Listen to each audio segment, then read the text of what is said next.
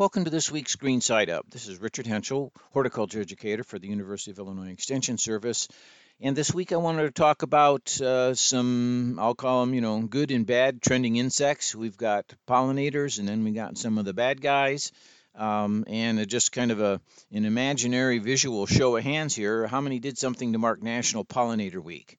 Well, back in 2007, the Senate actually approved and designated a week in June to draw attention to the decline in all kinds of pollinators, just not those pretty ones. And we always think of monarch butterflies, and we know about honeybees necessary for pollination, but there's a great many other pollinators out there. I doubt most of us consider something like a bat or beetles as pollinators, but they do a great job too.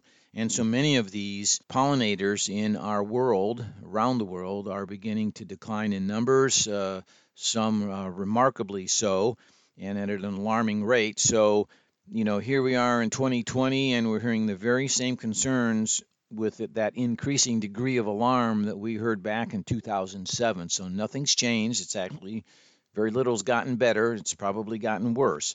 So it's just one of those areas that we should maybe think about a little more consciously as we go to plan and plant and deal with the home landscape. Talk to Ken Johnson, and he is out of the Jacksonville area.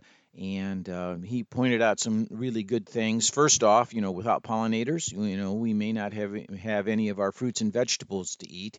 When you think of a fruit like an apple, that's pollinated by bees, and without pollinators, no apple crop. Whether the tree is full of flowers and beautiful to look at, if we've got no insect pollinators, you're not going to have any apple crop. So that's a big obvious one, of course. There'd be, as he also said, there'd be no apple cider and a lot of other things. Some of the other crops that are heavily influenced by pollinators would be all the vine crops like watermelon and cucumber and squash and pumpkins. What would Halloween be without our favorite orange jack-o'-lantern out on the front porch? There's lots of other fruits and vegetables and flowering plants that need to be pollinated as well.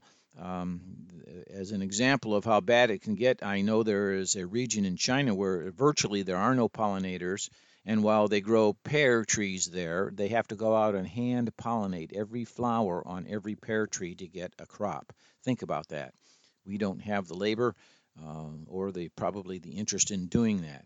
So, as a thought process here, as you expand a flower bed, think diversity, more varieties and more depth. We know that, say, bee balm is quite attractive to butterflies and all, but there are other flowering crops that have a long-throated flower to them that would also be a food source. So we really need to think about a depth and a diversity in our flowers in a longer flowering period. Bee balm, for example, flowers for 3 weeks, but what are they going to feed on and pollinate prior to that and after that if you want to keep them in your yard? So it's something we really need to work on in terms of getting that to happen in our yard. Building a flower bed is just not a one-time thing. It's a expansion and a trial and error and choices in what we buy over a number of seasons to get that long bloom show throughout the summer for us. That we'd enjoy it anyway, but it works great for those insects that are pollinators that need something to eat. One other thing that Ken Johnson mentioned that kind of goes towards helping maintain our pollinator-friendly landscape is pretty much one that goes against what we have been culturally ingrained in for decades, and that is, believe it or not, weeds are okay. It's okay to have an occasional weed in the flower beds or in the lawn. Those weeds actually can provide a source of energy when nothing else is available for pollinators. The biggest example that comes to mind for that would be the dandelion. The dandelion in the spring with its bright yellow flowers, one of the first food sources for a lot of our insects. So dandelions aren't necessarily bad. So if you can tolerate a level of dandelion, say in your lawn, or allowing them to grow in a shrub border or a flower bed for a period of time every year, that provides an energy source for all those kinds of insects, all those good beneficial insects that we need going around. So that isn't such a bad thing. If you're in a situation where dandelions are inappropriate, think about the fact maybe you keep them out of your front yard where the public sees, but you allow a few of them or a lot of them to remain in your backyard. If you're going to treat for a dandelion, the greatest advice here is do it in the fall. Allow them to bloom in the spring and provide that energy to our insects and our pollinators, um, and then take care of that weed later on in the late summer or fall. The fact that they will not be present in your yard in the springtime, you're doing no harm to the insects. They will just be searching, foraging for food elsewhere, as they naturally would do. So those are some bits and pieces about the good kind of bugs that are trending here. We need those pollinators. We all like to eat, so keeping the pollinator population up is pretty good. One of the bad bugs, if you will, right now that seems to be out and about, and this is just not from Ken, but from myself as well. Calls are coming into the offices about bagworms.